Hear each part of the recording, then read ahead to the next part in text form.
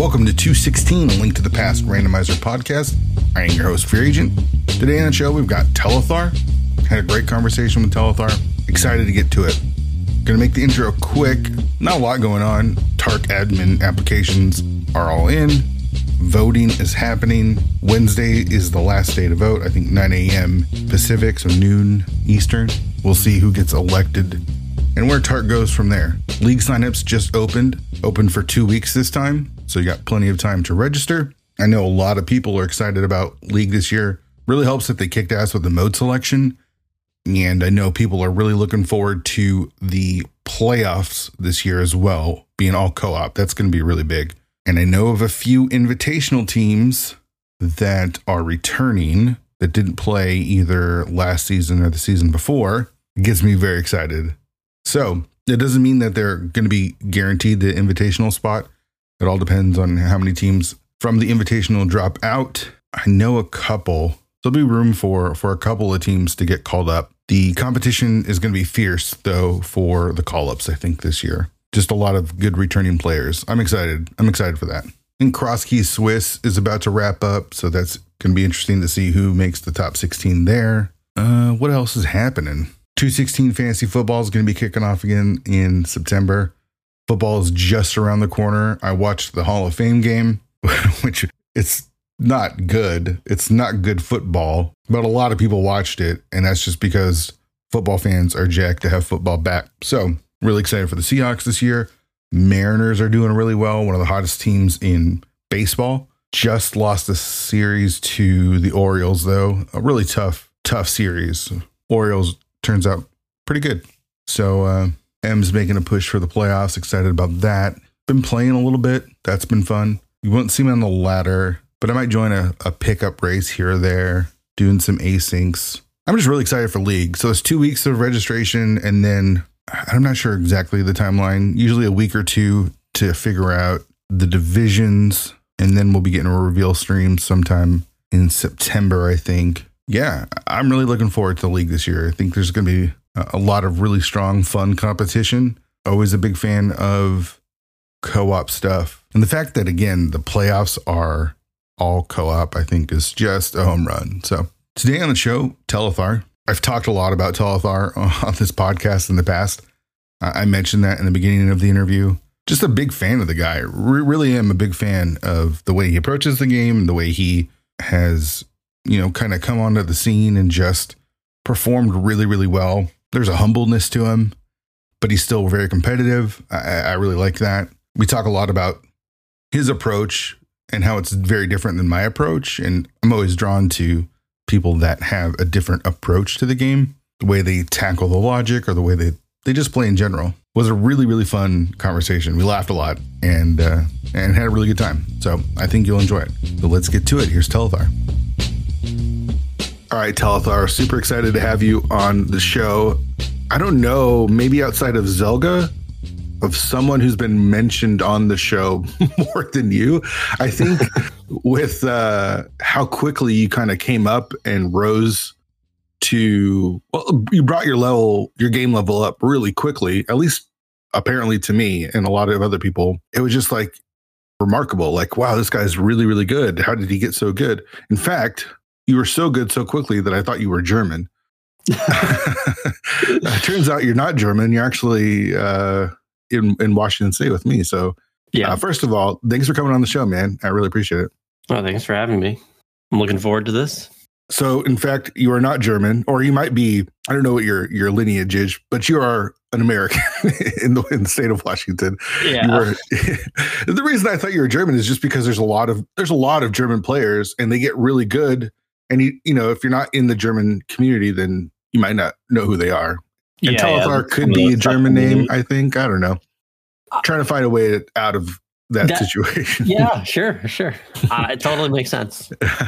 So, you've had a really good run here in the last year or so with winning the league with OK Dudes.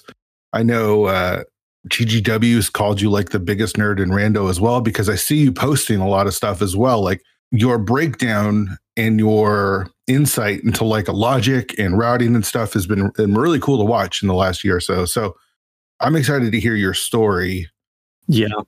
Yeah, I don't have any clue. When I break down things and say things, I'm outside of like the logic is X. I know when I'm saying that's true, but like I make a lot of statements about this is the right way to do it. You're probably doing this wrong. Like those are all just my guess, and like I'm constantly debating myself. So Sure, but I think you come at it with logic, right? Like it's not just necessarily a feeling. Like I feel like there's different people. The way they play this game is different. Some people are very logic based.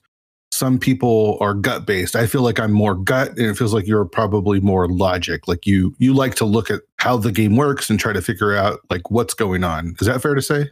Yeah, no, for sure. I'm very logic based in everything I do. Yeah, I think not just rando. It's a mindset. Sure, totally. And I think there's a rise of that, at least that I've noticed with like you and Structural Mike are two of the bigger proponents of like, let's kind of take emotion or stuff out of it and let's just kind of look at it logically. Very Spock-like. I don't know. It's interesting. It's just so different than the way I approach stuff. So I'm always curious to hear other people's perspective on it. Yeah. Yeah. I mean, I think that rando, like 1v1 competitive rando racing is actually a very weird thing in the sense of like what you're actually supposed to do if that ever develops all the way to the end goal. Right. Where people are just going to be skipping completely nonsense things, just all over the place. Because like the way I describe it is that like if you imagine in some theoretical world you're facing an exact copy of yourself and it makes all the same decisions you do, but that copy of yourself also decides to skip Link's house chest, you're going to lose almost all the time by like 3 seconds to that guy. Yeah. So like there's skips out there that people aren't doing that probably should be happening. What exactly those skips are, I don't know. But like people need to be playing very unhinged. Sure. Well, let's take one for example. I think you and I watched, it was Structural Mike versus, was it Jesse in 80 keys or cross keys? I think it was 80 keys. And Mike got to... It was Mr. Ed. Was it Mr. Ed? I don't know. Mike played Mr. Ed and I'm playing Jesse, so I'm trying. Okay. It was just a match recently where Structural Mike skipped the Meyer cutscene chest. Yeah, that was it. Yeah. And I was in chat. I think Ari was restreaming it. You were in chat and some other people were in chat. And I didn't understand the skip. Like it was still early enough to where I feel like you just clear it, even though he didn't have the 3 keys and the bow was there. And not only was it the bow there, it was the actual logical bow that the seed ended up wanting you to get because the other one was in GT. And I wouldn't say we debated, but I think we had a healthy conversation about like, what's the proper choice there? Like, I didn't understand Mike skipping it. And I think you and Mike, Structural Mike, have a very similar way of approaching these seeds. So yeah, I think that skip was my influence. I'm a big fan of skipping that check. Yeah. So, I mean, the way I see it is, what are the chances that you're going to have to do this check? So one thing you're weighing is, just that it's garbage, like just straight up skipping it, even if it was in logic. And like, it's a pretty garbage check to do. Like, right. It takes forever. It takes forever. Like unless there's something there, you're trading off doing like 4 other checks instead of doing that one. Like, you're not trading it off, but you're going to be late to the next 4 checks. So how often have you lost a race because it's lost by, 20, 30 seconds? And then like, you don't pinpoint it on, oh, I shouldn't have done Meyer cutscene, but like, that's a thing. Sure. If you cut a minute off of your time every race, that's a lot. Like there's a lot of races that swing because you just suddenly have a minute because you just arbitrarily decided to skip that check. So that's part of it. And the other part is, what are the chances that I need to do this? Because it could very well just be locked by GT access. Sure. And like, and then, do I need to do it because it has a pendant big key or a castle tower key, or like, there's still things that it could have, even if it's behind GT, but it just you all got to make that decision and be like, on the fly, decide, oh yeah, I'm not going to do it, or you do it. And like, you can't be too predictable about any of your decisions either, because if you're always doing the same exact skips every time, like I said, your opponent can just copy you, except do Link's house. Sure. Yeah. So, like, you have to mix things up. It's some sort of probability model that you just kind of gut feel and decide based on the situation. Yeah, I think what is interesting about runners like you and Mike are the fact that you're able to make those decisions without allowing it to affect you, really. Because I feel like me, who's again more like gut based, like I'm just going to go with what my gut thinks. And sometimes it works, but a lot of times it doesn't. And it feels like when I get burned by something, I hold on to it. Whereas if you're using logic, it feels like, no, that's just kind of the way it works, right? No, for sure. Yeah, like you need to make skips if you're going to win consistently, because like I said, like these checks, 40 seconds here, 60 seconds there, big Eastern Big Key chest, left side swamp, Mire cutscene. You skip those 4 checks and you've cut like actually 4 minutes off of your time in every seed. Mm-hmm. And like you probably shouldn't skip them every time. There are scenarios where you probably need to do them, but like the percentage of seeds where those checks actually have something useful is pretty low. And like, sure, if you're going to be playing someone who's doing those every time and you're skipping them every time, you're probably going to win 80% of seeds that those things aren't progression. Mm-hmm. I think it comes down to not letting the results affect you. Does that make sense? Like if you're very results oriented, I think like Hera Basement for a long time, I felt like I kept skipping Hera Basement no matter what. And I'm like, well, it wasn't there. It was there last time. It's not going to be there this time. Guess what? It was there. And then I was like, oh, 2 times. It's not going to happen again. It happens the 3rd time.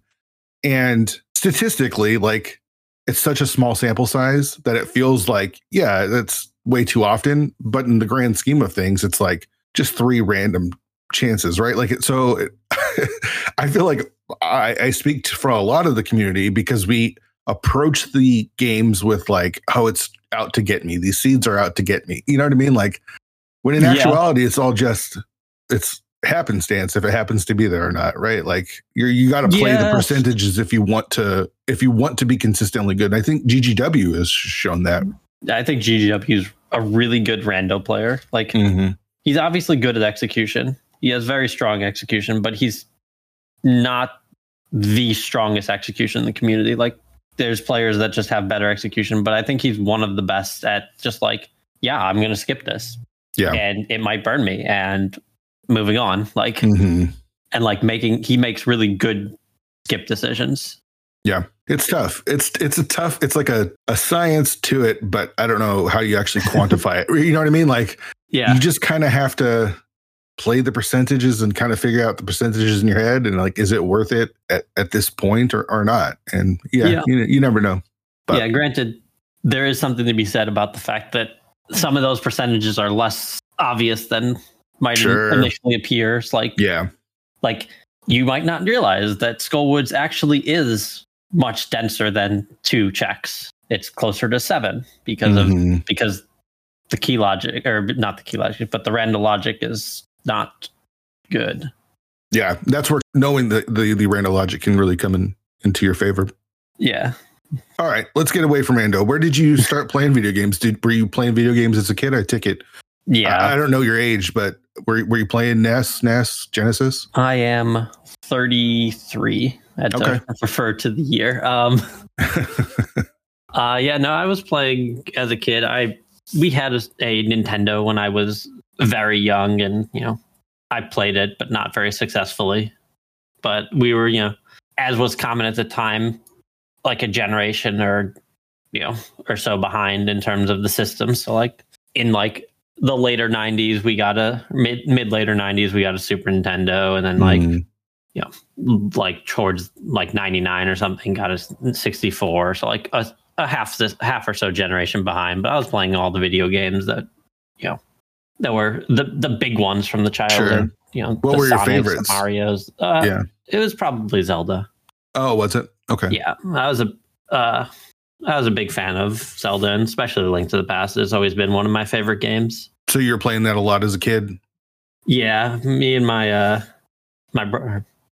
my brother and I were I remember one memory is we were trying to get through Desert Palace, and we just couldn't figure out that we needed to light the torches to get to Landmo. Like, it just didn't occur to us that was a thing that should happen. Sure. Yeah. We had to look it up online, which, back then was an effort.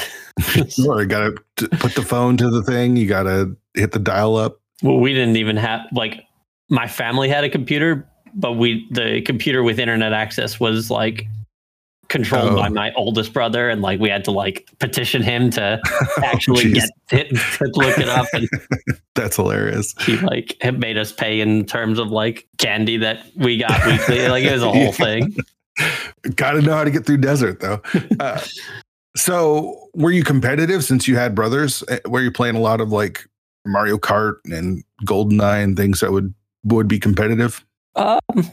So a little bit. By the time I got, old enough to be like competent holding a controller, so probably like 10, 11 or so. Like, my brothers were old enough that they sort of were hanging out together, but I was, the young kid. It wasn't really. It kind of got separated, but I was still competitive with my own friends. So like I would, my big game that I had played consistently competitively was Smash Brothers Melee. I'm like still vaguely playing that. Like I'm at the point where I'm very good at the game, but also feel terrible because I'm comparing myself to people who are very good at the game. I see. So you could like whip your friends, but when it comes to like the broader community, worldwide community, you probably get smoked. So my friends are now very, very good at the game. Because I got involved in the game. So like, I'm like okay against most of my friends, and I have one guy who's like probably going to be ranked top 100 this year. Oh, geez. And it got very demoralizing playing him. Yeah, I bet. Damn, top 100 is sick. Yeah, but like he's like not so much better than me that I can't play with him. So like that's sort of the point I'm at. I can't win a set against him. I like a 3-5 game set, 3 out of 5 game set. It won't happen. But like I can play with him still. So that's sort of my point. Okay. Did you grow up in Washington State? No, I grew up in Chicago and moved out here for work. Oh, okay. Yeah. Okay, so all this stuff is happening in Chicago when you're playing with your friends and. No, all of these friends are from Washington. Okay. So you didn't get into the Smash Bros until later? Yeah. I was just playing with my friend, with like whatever random friends I had, and I was whooping them when I was in college and earlier, and then they stopped playing with me because I was whooping them, just kicking their ass. Yeah. And when I came out here to Washington, I got involved with people who like took the game more seriously, and then some of them just continued to get better. Sure. And got much better than me. That's awesome. Okay, so as a kid, how much is gaming affecting you? Are you playing a lot of games as a kid, or is it just sort of like a side hobby that you do for fun amongst whatever other interests you have? Yeah, I mean, it was one of my main hobbies. Like, I was doing all sorts of things as a kid, going out, hanging out with friends, and playing around. But also, we would play games a pretty decent amount of the time we hanged out. What about the systems as you got older then? Because you were a little bit behind, getting the 64 and stuff. Did you continue on with like Nintendo, or did you end up moving on to PC? Yeah. So I played through GameCube, and then also moved on to play basically PC games. So I got way too far into RuneScape, then Diablo, and then World of Warcraft. And I've played a lot of World of Warcraft. Like you had your own guild and all that kind of stuff? Yeah. So, I mean, at my peak, I was in a guild. I was leading the raid for we probably peaked around 10th US. Holy shit. Okay. So like for real playing, not just like casually playing. Damn. Yeah. I mean, okay. It's mostly just a matter of how much time you invested in it. But I was, Well, if you're getting 10th, that means you're investing a decent amount of time, right? Like you're not going to get there by just casually playing. Yeah, no, it was especially back then. Like we were low on the time investment, and we were rating 20 hours a week. That's like the low end of what it took to be there. Like we looked at everyone else like, oh man, they raid so much more than us. It's like 20 hours a week. You look back at that, it's like, Jesus, that's so much. Yeah, that's impressive though that you were able to raid, well, or do that the lower amount than everyone else and still be competitive. Gosh, so did that introduce you to like Twitch and streaming and stuff? No, I mean I've always just like I don't even know when I discovered Twitch. It was one of the like I discovered Justin TV before that. It's just always a thing. Mm-hmm. Like it's just I don't know. It's one of those things where you're just on the internet too much, and so these things are just like it just happens. Yeah. Like I don't remember the first time I viewed YouTube. Right, like it was there and you just kind of found it somehow. Google, like I don't remember the first time I used Google, but at some point I used it. It was there. So it's safe to say that you're pretty competitive then. Yeah, I mean, I think that doing things somewhat competitively is an interest. Like you can't really enjoy the depths of a game unless you're going to take it seriously. And a good way of taking it seriously is to be competitive. Mm-hmm. Not the only way, but like that's sort of a strong motivator. Mm-hmm. Was it just gaming or sports or any other sort of like competition? Mostly just gaming for me. Okay. Was there anything else besides Melee and World of Warcraft that you got competitive with? No. Okay. No, I've never really dipped into any speedrunning at all before this. It's just I have a bad mentality for speedrunning where I just hate to continue a run that's not going to PB, and that's just bad. Sure. You have to grind if you're going to get better at a speed run. And if you don't like the grind, then probably not going to work out. Yeah. So as you're getting older, do you still play casually like the Zelda series and some of the other things that you were interested in while you were growing up? Yeah. So, I mean, I've played through every non-exiled Zelda game at least once. And then basically I would revisit Link to the Past like once every 2 or 3 years with no knowledge of any of the speedrun. And I would, mm-hmm. Just because you enjoy the game. Just because I enjoyed the game. And like at 2 or 3 years is enough for me to sort of forget enough that I could re-enjoy it. Mm-hmm. Do you have a favorite of the series, or was it Breath of the Wild? No, it's Link to the Past. Yeah. Oh, did I say Breath of the Wild? Gosh. You did say Breath of the Wild. Breath of the Wild of Brain. What's that? Gosh. I meant to say Link to the Past, but yeah, that's okay. So you're playing Melee, you're pretty competitive, not too competitive. You're playing WoW, getting really competitive. Where do you find then Link to the Past randomizer? Yeah, so I mean, I basically found it, we'll say secondhand compared to everyone's like firsthand from the GDQ run, where it's basically some of my friends. So I had a group of friends that I met through playing Melee that like we had done like we all like Link to the Past, and we all hung out one day and did like everyone is terrible, no one knows the speedrun. We're basically just playing the game. Like, we all didn't really remember the game. We just hung out and played it. Mm-hmm. And then like a year goes by and like someone mentions, oh, hey, the randomizer exists. This is a thing we could do instead. And it's like, I did a seed and I was like, oh, that's cool. And then, I don't know how the rabbit hole really got so deep, but suddenly I'm just doing multiple seeds. And then I'm like, oh man, I'm watching Andy and like learning how to actually play the game and how to route things, at least like a vague intuition of that. Playing more seeds and so on. When is this? This is probably like 2020. Okay, so we're in the middle of the pandemic, looking for stuff to do. Yeah, so basically. Yeah, so you find Link to the Past randomizer, and you start watching. It was Andy the first one that you watched? Or that you remember watching? Yeah. Yeah. That's a good one to start with.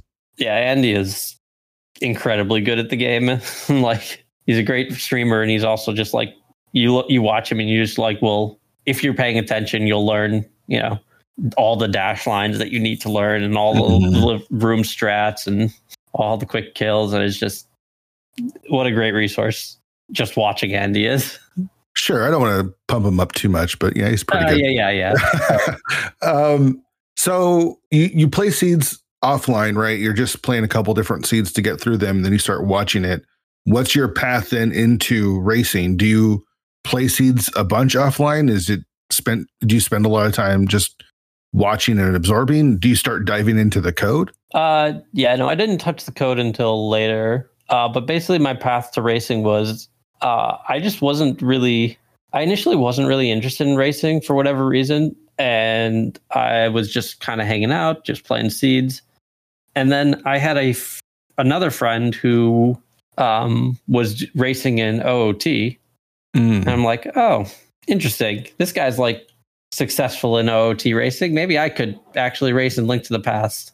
I don't know why that's what decided to motivate me. Correlation, other than they're both Zelda. But then I was like, I'll try it. I'll check it out. And I basically started doing shadow races against people on the ladder. So I would just download a ladder seed and play it and see what my times looked like and compare why I lost. And I started at I just would pick like a race for the day, and I'd start at the bottom and I'd download the seed. And then eventually I started beating the people that were racing at the bottom of the ladder matching that day. And I moved to like the middle-ish, and then I moved up further. And then once I'm like, yeah, I'm feeling kind of okay. I can probably, I have a chance of beating someone at like 1/3 down the list. Like I'm still for the top matchup, but like I'm probably okay to play a race or so. And I entered, and that was how I sort of just appeared without, appeared and wasn't terrible because I had just been playing a bunch offline. How long was this? I don't know. For how long did you just play against do asyncs basically? Honestly, I couldn't tell you. It's pandemic timelines. Like everything just blurs together. I really have no idea. Sure. So, but this is in the middle of 2020. Are you watching like main tournament league stuff, or are you just trying to get better at the game? Yeah, I watched. So this is 2021 at this point, where I'm actually vaguely aware of the competitive scene and such, and like have watched a decent amount of racing. And like I watched a little bit of main tournament 2021 and a little bit of league 2021. Mm-hmm. I wasn't that invested in it, but I do remember like there was one race that stood out to me, which was actually Obscure Lifeform went, and he can't even remember who he was racing, but like they were one item from go, and he had finished Hera, and instead of going and doing Paradox Cave, he just went and fluted over to Swamp and got his go mode there, and like was like 20 seconds behind and suddenly won the race because of it by like 30 seconds. I'm just like, that's so unintuitive to me. And I had to think a long time about, how you can reasonably skip Paradox Cave, Paradox and Hookshot Cave, and all, like entire East Death Mountain, one item from go mode. Yeah. And it's like, why did that work out? It got its hooks in you though, because then you were then able to start thinking about the game in a different way, right? Yeah. That's where that's like my first sort of like foray into like, oh yeah, skipping is a thing. Like it works if the answer isn't there, you're just saving time. That's that's true. Sure. So when do you start actually dipping your toe into racing? Is it on the ladder? Yeah, it's ladder. And my first race, I was just looking it up, was June 13th of 2021. Okay. Did you win? I did. I won my first 3 races. Oh man, that had to feel good then, right? Coming off of especially just joining. It felt very weird. So two of my first 3 races were both against Norsk Maddie, and I vaguely remember my first one just being complete luck sack. So it was good to go in with not just instantly losing. Mm-hmm. But it looks like you didn't just like join Open Cas Boots. It looks like your second race was Cross Keys and you won it. Yeah, I've always been a big fan of cross keys. So like, right from away, the moment I saw it, I was like, yeah, this is a more interesting mode. Okay. So kind of tell me about your first, few months playing on the ladder. Did it feel like you were finding your footing? Did you feel like you were making progress? Yeah, I mean, I felt like I felt pretty good about everything that was happening. Like, I wasn't surprised by how I was performing, because like unless I vague or grossly misunderstood something, like I was already doing ladder races. I just wasn't getting credit for them. Sure. I probably should be. Like I just looking through the people I lost to, like I have a loss to Tam in there, and like the first 2 months, I was like, yeah, I wasn't going to beat Tam at that point. Like, yeah, I was like, yeah, I was probably doing a little better than I thought I was going to, but nothing like it didn't feel shocking to me. Sure. I remember our first race on the ladder was in December of that year. Yeah. And I lost by like 11 minutes, looks like. And I remember going into the Discords with like GGW and Gamachi. I'm like, who the hell is Telethar? Like, what is this German runner doing? How am I, where did he come from? Yeah. I like to go look at where my opponent's at the end of the race and see their reaction. It's always fun to me. And I remember your reaction was, who the hell is Telethar? I know I haven't been like actively involved in the scene for a bit, but like, where did this guy come from? Yeah. Because I remember it was a PED seed too. And you're just like, how did I lose by 11 minutes on a PED seed? Yeah. It's very funny. Yeah, racing. I'm not good with racing just because I have an inflated ego when I race. And it's like, who am I to even think that I could be better or should be better than anyone? But I remember at that moment, I was like, holy crap, I got to take notice of this guy because, you look at your record at the time and it's like, damn, this guy is actually really good. Where did he come from? I think that's the biggest thing. It's like, how did someone get good so fast when in actuality you were racing? You just weren't racing online. You weren't, you were doing acing stuff. So yeah, this race or this game is very receptive to playing offline. Like, something like Melee, you basically have to be playing other people to actually learn the game. Whereas this one, the game is single player. Only the result is compared. Right. So it's like golf, right? Like, yeah, I'm going to shoot my holes and you're going to shoot yours. And then I sound like a professional golfer here. And then whoever has the best wins, right? Like, it has no bearing on who did what other than how you performed. In Melee, though, like, you can't just play against the computer and get good, right? Like, you have to be playing against it's completely useless. I mean, it's not completely useless, but it's at a point it becomes useless though, right? Because you just know how to defeat the computer probably no problem. Yeah. I mean, it depends what the mindset you go in with and all that, but yeah, mostly like there's a lot of things you'll just learn that like computer cheese that like is completely irrelevant to a human. Mm-hmm. And also things that don't work against the computer might work against a human, because computers have perfect reactions to specific things where it's just like, I mean, that's not. Yeah. Did you start entering tournaments? Did you enter the 2021 like main tournament or cross keys or any of that stuff? I think my first tournament was the Doors tournament. Doors? Yeah. Holy shit.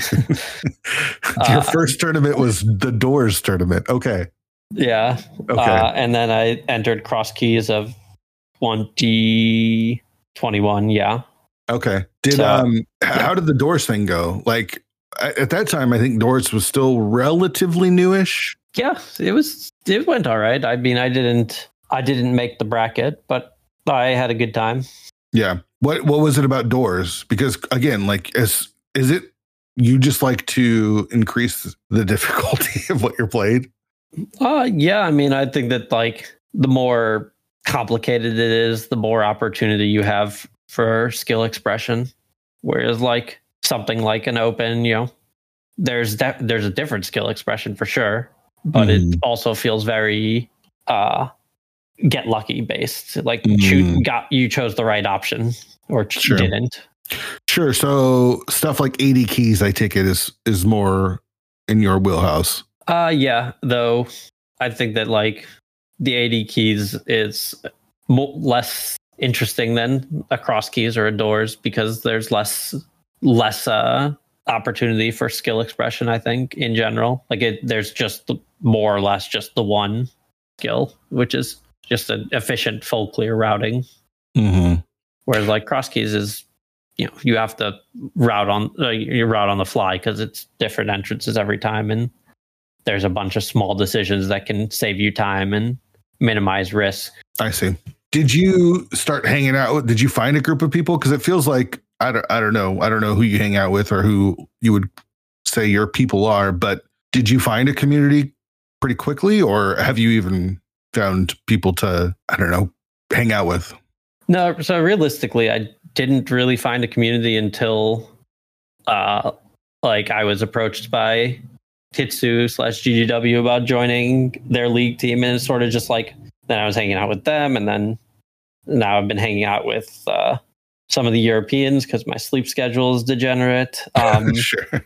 And like now I really feel like I've got a pretty good, like I'm in the community now, but like for a while there, it was just, I don't know, it felt, I'm very much not a reach out to people type of person. So like I didn't ever feel like the community was cold towards me or anything like that, but it's just like, I don't know, where I needed someone to reach out to me, and like, sure, that's less likely to happen until you have a reason to be reached out to. So like League really helped me for that.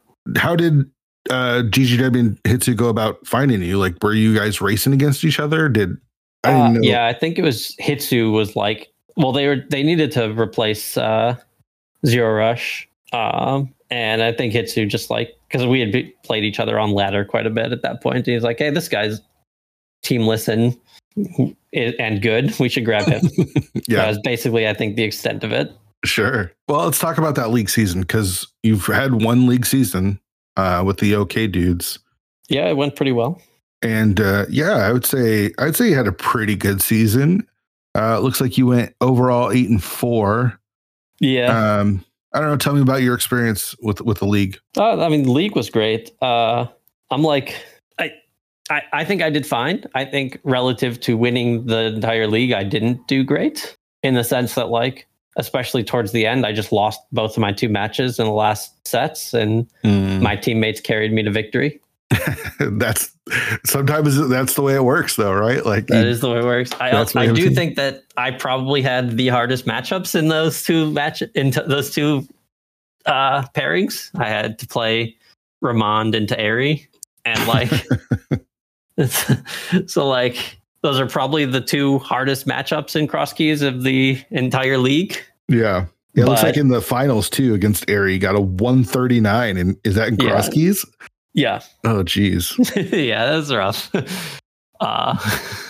The match against Ramondo looked like it was pretty close. Yeah, so in the match against Airy, he crushed me because there was mirror on pyramid, and I think I last located it, and it was just that was the end. Yeah. The Ramond one was super close. The deciding factor was who decided to go back and kill Pendant Helmosaur for an ice rod. Oh, that's right. I might have been in comms on that one. Yeah. I like located it last, I think, and he had like 2 checks left, and he beat me by like 2 checks worth of time. So I'm like, yeah, that's how it goes. Like, yeah. Can't be too upset about that. Sure. Tell me a little bit about your co-op experience, because this was your first experience with co-op? Oh yeah. My co-op experience was a disaster. Oh, really? I think co-op is great. My first co-op race, I think, period, was the AD co-op with GGW, and I just melted down, and we lost that race because I melted down for no good reason. It was like a Dark Aga, and I got lost and died. And even though I've done Dark Aga like a million times, like it was Fire Rod Aga, it wasn't hard. But something about the whole being on co-op and like having someone else in my ear and just the entire thing, I melted down. So I felt terrible about that. And plus it's GGW too. He's probably being an asshole. Yeah, he was actually super nice about it, but he was definitely being an asshole. You can tell. So you did, that was with GGW. Did you do any of the other co-op weeks? I did the Retrons with Hitsu. twice or whatever we ended up doing it, and those were fun. It felt like we were constantly just lost, like a mix of Hitsu, like not Hitsu's like slight language barrier, plus not knowing the like he doesn't have a language barrier and that he can't speak or understand English at all. Like he's fine on those, but like he's like, yeah, I don't know any of the entrances, like by name. Like I have no way to refer to these entrances. I'm like, okay, we'll see how this goes. How did you guys do? We won all of our we won all of our co-ops. And that was against the Beats from the East too, so it wasn't like a free matchup either. Yeah, no, it was. We did pretty well there. It was very, it was very hectic. Our co-ops, I imagine. Yeah, but then we just like it was a lot of. It was very silly too. It's just like, I'm gonna do this. I'm gonna skip this. I'm like, all right, that's fine. Let's go. And like Hitsu made a bunch of interesting calls that all worked out very well. That's Hitsu. Yeah. So you guys go 12-2 in the regular season, it looks like, and like clearly win your division. The next closest was WJPDTB at 8-6. So you guys kind of coasted into the playoffs. So that had to feel pretty good. You get into the round one. You guys go. It looks like 3-1. I think something happened with Hitsu where he got sick or something. I can't remember. Oh yeah, Hitsu. I don't even remember what it was, but he had to forfeit his match. So it was a 3-1 with an asterisk. Yeah, like it was a we will play this match out if it needs to happen, but if it doesn't need to happen, it's just a forfeit. Yeah, and so then I think I played and. Yeah, we just didn't need to do the third match because the fourth match was a win anyway. So you beat I keep saying Telethar. You beat Radical Sniper. You beat Kaysden, and then it looks like GW beat Kaysden. Then you get to Don't Forget to Track Us, and just a clean sweep there. Feeling pretty good. Then you come up against the Divine Beastie Boys. Yeah. What we're going into games 3 and 4 with Gamma versus GGW. Did you expect GGW to win both of those? Or were you preparing for a game 5? Because I was prepared. I thought for sure we were going to game 5. Yeah, I mean, I was winning both of them is a very fortunate performance from GGW. Like I expected a game 5 probably. It's the most likely result is that we're not going to be able to get a 2-0 there. Mm-hmm. And I lost to Rahman, so I'm like, yeah, ready for this to go to the co-op, and I just didn't. Yeah, I was surprised. I was surprised. I was a little afraid of you guys in co-op. Yeah, but I really wanted to play that co-op match. I really, really wanted to play it. And then you guys go against the Pugs in the finals, and you had the one loss, and then again GGW just with the carry. Yeah, that's like if you look at this, it's the exact same story twice over. Is my teammates won and I lost, and then we didn't have to go to co-op. Yeah, that's why it just feels a little bad because like my first league season, it's like I won, but it feels more like my team won. Yeah, but that's the whole point of doing team stuff is you get to ride with however your team performs, and if they perform better than you, it's not like you were a total dead weight. Like you had a lot of wins, so it's random. For sure. I just would have liked to have, been an important factor in winning at the end. Sure, as opposed to like literally anyone could have filled in that spot and we still would have won those 2 sets. Sure, for sure. So how were you feeling? Was this your first championship or win of a tournament? I'm trying to remember. So I had also won the Casual Boots 80 keys, and I think that was just after this. Yeah. So yeah, this would have been my first tournament win. And then the Cas Boots. That was against Hitsu, right? Yeah, the finals was against Hitsu, and he was sufficiently impaired that he made some unintended skips. Sure. So those were fun matches, but I still can't believe I lost to Hitsu in the playoffs, by the way. Like he died to Aga 1, man, and I still lost. I just couldn't believe it. I made the one skip and it cost me. Yeah. That was rough. That was so rough. Okay, so you've been doing a lot of tournament stuff. Like you've been in the main tournament. It feels like you're taking a part of pretty much all of the tournaments as they're coming. Yeah. I take it you enjoy the tournament grind? Yeah, I think the tournaments are fun. I don't know. I like having some sort of stakes in when I play. It's like it's not the biggest deal, but like it's still, it's something. It makes the heart beat faster. Sure. The rush that comes with playing a tournament race is definitely fun. What about, like, again, you're still relatively new to the scene, considering you've only been playing for a couple of years now, but has there ever been any thought of, I say this not in jest, council or running a tournament or moderating or any of those things? So I did apply to the council just before, it got dissolved. Mm-hmm. But I also don't know how, like, I applied to the council, but my application to the council was when there was a section that's, why do you want to be on the council? And then I looked at that for a while and I'm just like, God, what am I supposed to put here? Like, and I eventually just said, screw it, and put, I want to be on the council because I tend to agree with my opinion more often than anyone else's. Great reason. Great reason. So that's all I put there. And I was like, yeah, they probably won't take me, and I'm perfectly fine with that. I don't need to be on the council, but sure. Also the people on the council are familiar with me enough that like they know my temperament and my the fact that I'm fairly level-headed and rational about my decisions. So like if they want, I'm there. If they don't want, I don't care. Sure. And now we have no idea what is even going to happen, right? Like, yeah, no, absolutely no idea. It's all up in the air, and we'll see what happens. One thing that I do know that you enjoy, at least being a part of the community, is helping out with the logic stuff, like the big push for 100% locations in both cross keys and AD keys. I feel like comes from you. Yeah, I mean, talk to a little bit about how that came about and your feelings on that. I mean, it's one of those things where like multiple times people have like it's come up in a conversation. It's like, yeah, key lock keys suck. Like, and everyone's like, yeah, I agree. It's like not fun to deal with, and you like there was sort of a confluence of things. I think one of the like main motivators for me was I was watching Gamma do a race, and he had two keys. Like he like was like, oh yeah, nothing's left except for unless there was two keys, lock keys in pod. Both of the 6 key lock chests were keys. And I was like, wow, that's so dumb. It is dumb.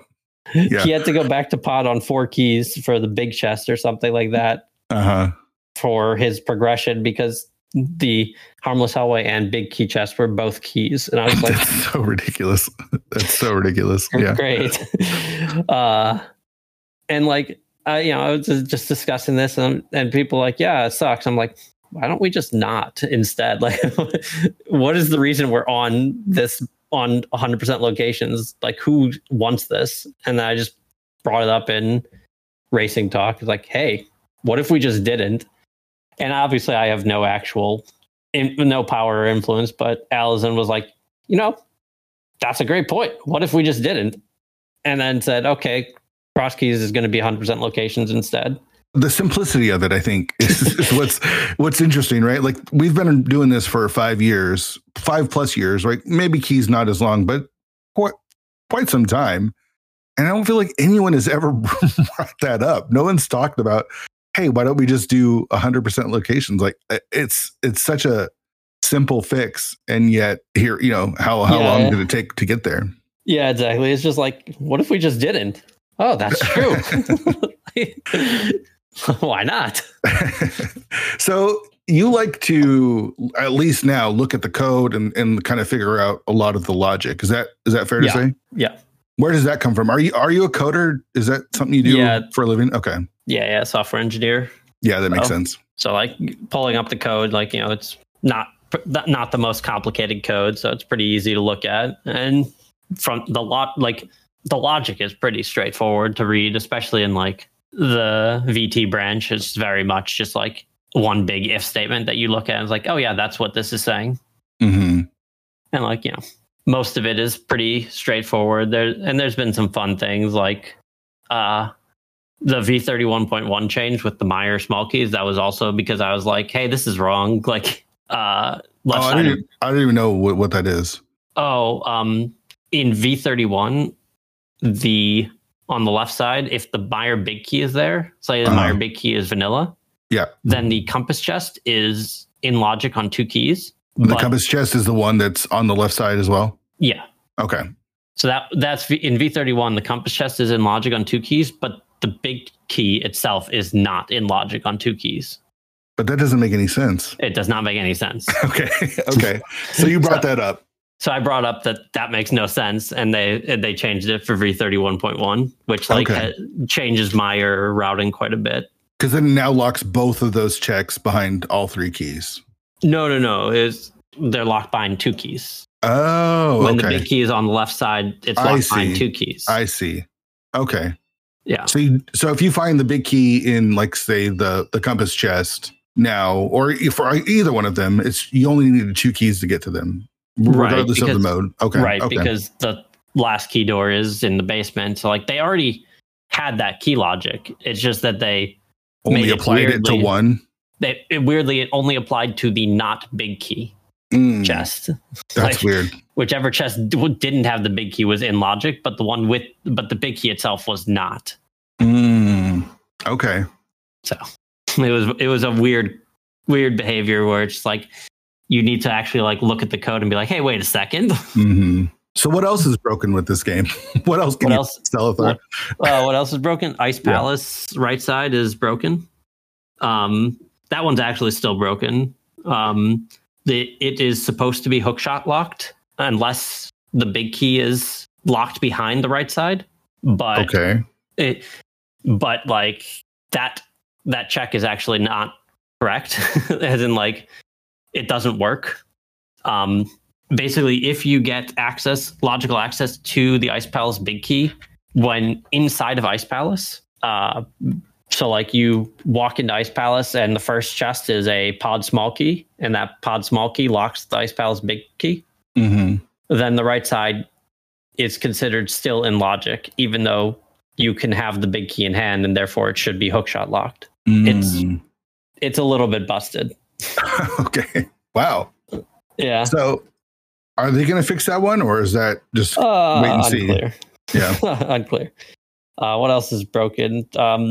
Ice Armos is in logic on 3 keys via the left side. Even if you don't have the fire rod to recover your key from the right side. Well, how are you supposed to do that then without if you don't have the fire rod? Just sequence break it? Well, I mean, don't open the middle door. Oh, I see. Yeah. But yeah. But you could accidentally open. I mean, the whole point of the logic is you shouldn't be able to lock yourself out, right? Like, yeah, correct. If you've opened the middle door and you've opened the right side door and then realized you don't have the fire rod and you've done the climb, you can be locked out of the game because you can't go left side because you're out of keys, so you can't get to Rando Room and Ice Armos, and you can't go to right side because the fire rod is on Ice Armos. Okay. So like that's but that's unlikely, right? Like that one's a little bit more unlikely because nobody really ever opens that middle door. Correct. No one ever opens that middle door. So it doesn't actually matter. Sure. That's probably why they didn't bother fixing it. Yeah, that makes sense. Okay. And then key logic is just the whole dungeon bias is a real thing because the randomizer code is not very random. Explain. Oh, this one's gonna be too much to really explain, but basically, well, explain it like I'm a first grader. Then, like, you don't have to give me everything. Yeah. The way the randomizer works is it shuffles all the locations, then it puts keys from the top, and then it puts items from the bottom of the list. Okay. And so dungeons that have like Skull Woods, for example, which has 8 checks in it, is almost weighed as having 8 items in it, even though it only gives you 2 items. Simply because it doesn't matter. It doesn't matter that there's only 2 items in it. What matters is how many checks are on the bottom of the list. And the more chests there are in the dungeon, the more likely that something is on the bottom of the list. Okay. So does that play into like the whole Dunka theory that always check Skull Woods? Okay. Okay, yeah, that makes that's sense. like that's the math behind that theory. That I think the math actually came second. I think that this was just a strong intuition from people, and like sometimes that gut intuition is correct, and like there is a reason behind it, and like like you might look at Skullwoods and be like, oh, it's only 2 items. I don't want to do that. It's slow. It might not be, but like no, like Skullwoods is actually very dense. It just doesn't feel like it. It just doesn't show it on the Sure. your tracker. Okay, that's super interesting. So clearly, you're a smart dude. The rando community is a little bit in shambles. I use that. I use that vaguely. Yeah. It's not, I mean, everything's fine. Everything's absolutely fine. Yeah. I mean, nothing's really changed since the council got dissolved. And they're trying to figure out what to do going forward. What do you do with the rando community? Yeah. Honestly, I think that the old council is mostly fine, but I would probably just make everything a little more public. Like I don't think that I think having polls of the community is great for informative purposes. I don't think having everyone or like letting everyone decide all the rules as a community is going to work out great. I think that there is a hodgepodge was what happens. Yeah. But like I think that just basically having a council that people respect and that people respect the opinions of, and then just having them make their decisions be like, this is why we decided, this is why, like I reference like the Supreme Court, the dissenting opinion, the majority opinion, whatever those are called, and just like making those known. Like I think that's fine. Like at the end of the day, it doesn't really matter what the council decides. We just need a rule set. Like my experience in the game is going to be almost the same with or without Specky statue. Like, sure. I'd like it there, but like I don't care. It's not that big of a deal, right? Like, yeah, the people who made it out to be a big deal, like I don't understand. No one should think it's a big deal either way. It's like it's not going to matter. Sure. Are you cool with the rule set right now? Because again, everyone's kind of like, oh, this is what I would change, or that's what I would change. Yeah, I would change a bunch of things. Like what? I don't like hovering. I can hover, but I just think it's not it's not healthy for the game, so to speak. Like it kind of sucks when you lose to a hovering seed. Like I think maybe hovering is fine in Hookshot Cave and so on and so forth, but I would probably just get rid of the bounce and hover at the end of the game. So you're allowed to hover except Moldorm 2? Probably. Okay. I would probably get rid of Icebreaker because it basically neuters Ice Palace, and like that's unfortunate. That dungeon just became like if you have Samaria, it's like you just go to Ice Palace. It's really quick and it's free, and like I don't know, that dungeon just is so neutered with Icebreaker. It removes the decision of like, oh, should I do Ice Palace now or not? Because it's so fast now. It's super fast. It's like very straightforward, and you can always get all the chests. It's just like, I don't know. It just makes it, and like it also removes some of the hardest rooms in that dungeon. Sure. Bring back the Ice Palace bomb jump, everyone. 2024. Yeah, the bomb jump and the hallway or the platform itself that's moving. I'll make that room way harder, or make that dungeon way harder to be quick at. Sure. Cool. I'm a big fan of things that people can gain or lose time on from execution purposes. Like those should probably not be removed from the game. What about Hammer Yump? Yeah, Hammer Yump stays just because pod six key pod sucks. It does. It really does. Like having to it already sucks with saving a key. If you had to like actually get the 6 keys in order to do all the checks, it would just be so annoying, and you'd lose whenever you lose a race because like you chose wrong between the 50-50. It just would be so much more frustrating. Yeah, for sure. Where are you at with the randomizer? Again, you're relatively new compared to a lot of people that I've had on the show.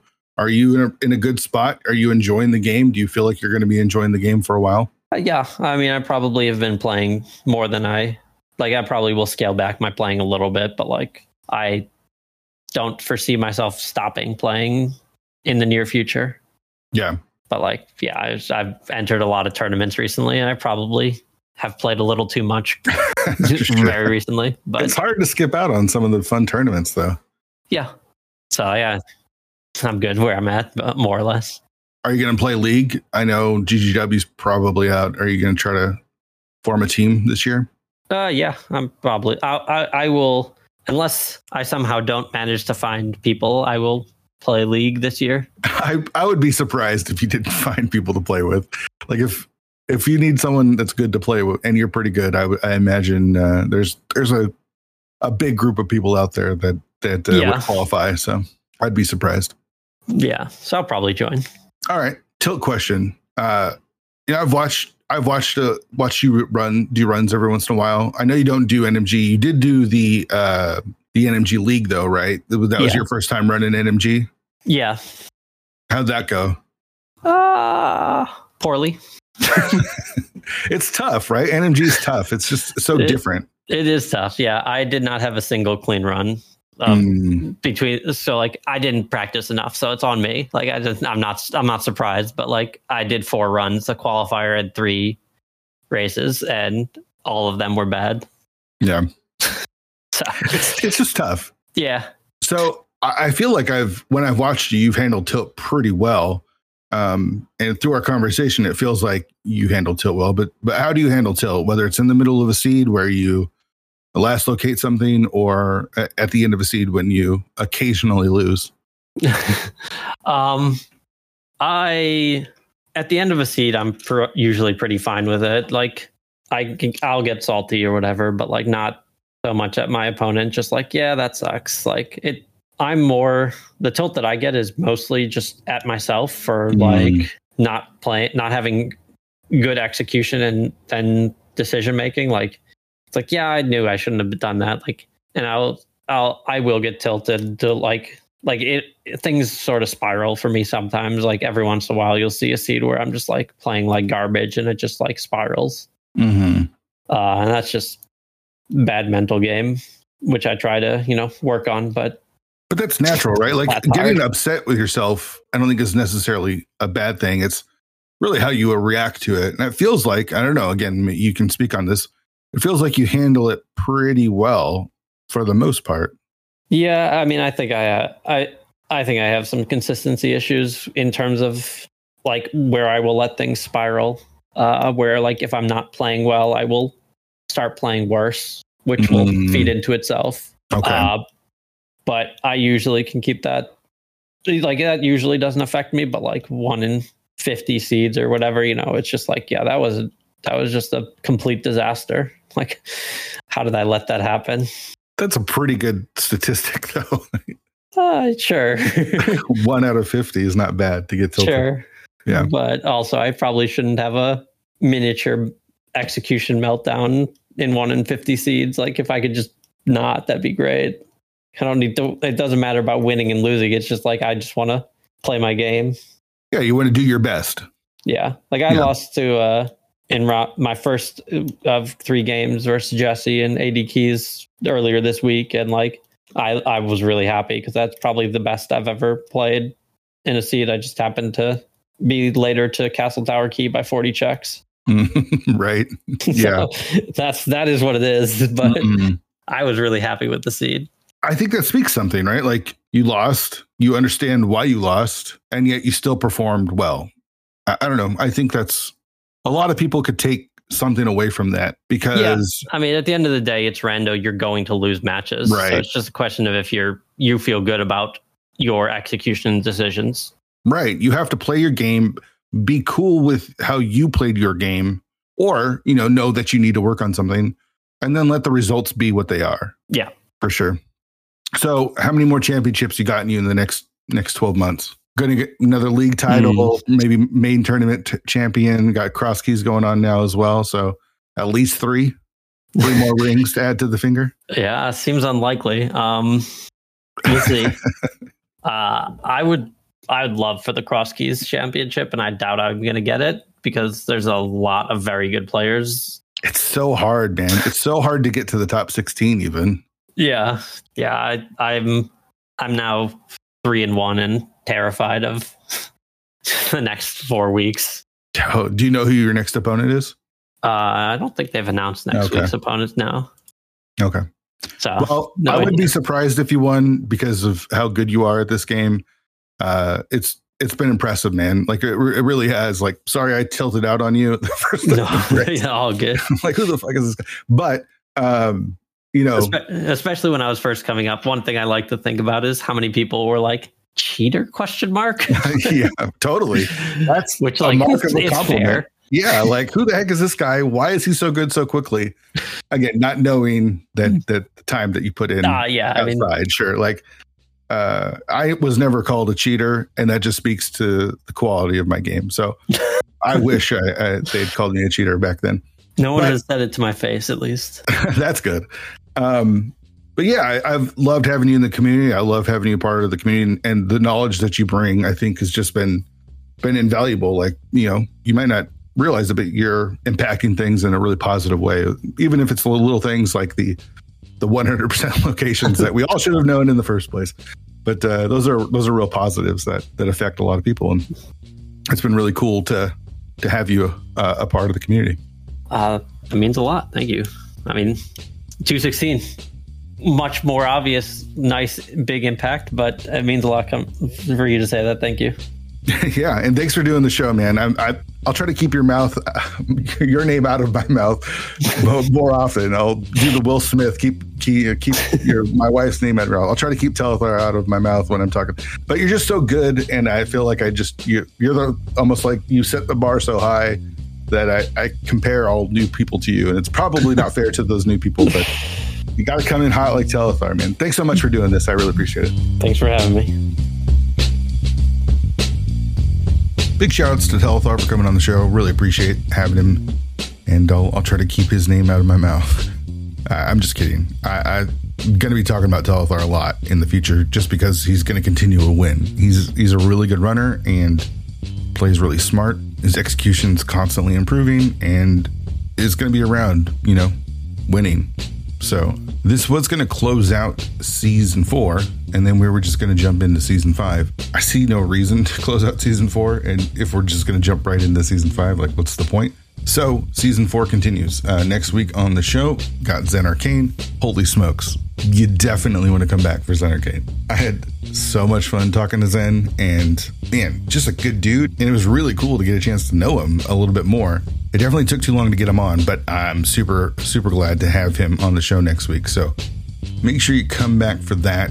We have a really good time. I've already done a couple more interviews with some more people, and the rest of season 4 is going to be fire. So stick around for that. Yeah, not a lot's going on with me. Just chilling, having a good time. Really enjoying the podcast. Really enjoying the rando community. Really curious to see what happens with Tark. Glass half full. That's how I'm approaching this all. Glass half full. Faith in the community. All right. That's going to do it for this show. Thanks so much for listening. Subscribe to wherever you get your podcasts. We're available everywhere. If you could leave a review either on Apple Podcasts or Spotify, it helps the show out. This helps get our SEO stuff up, really. And I'm not really good at doing any of that stuff. So if you could help me out, that'd be helpful. I don't have any social media platforms where I promote the show. That's not going to change just because I'm not crazy about social media. Join the Discord. 216pod.com has the links. Lots of fun conversation going on over there, especially with football season about to start. Major League Baseball playoffs are about to start in a month or so. And there'll be a lot of conversation about that when that happens. Really hoping the M's are able to sneak their way in. Yeah, come have fun in the Discord. I think that's going to do it. Again, come back next week for Zen Arcane. Really appreciate you all listening. See you next time.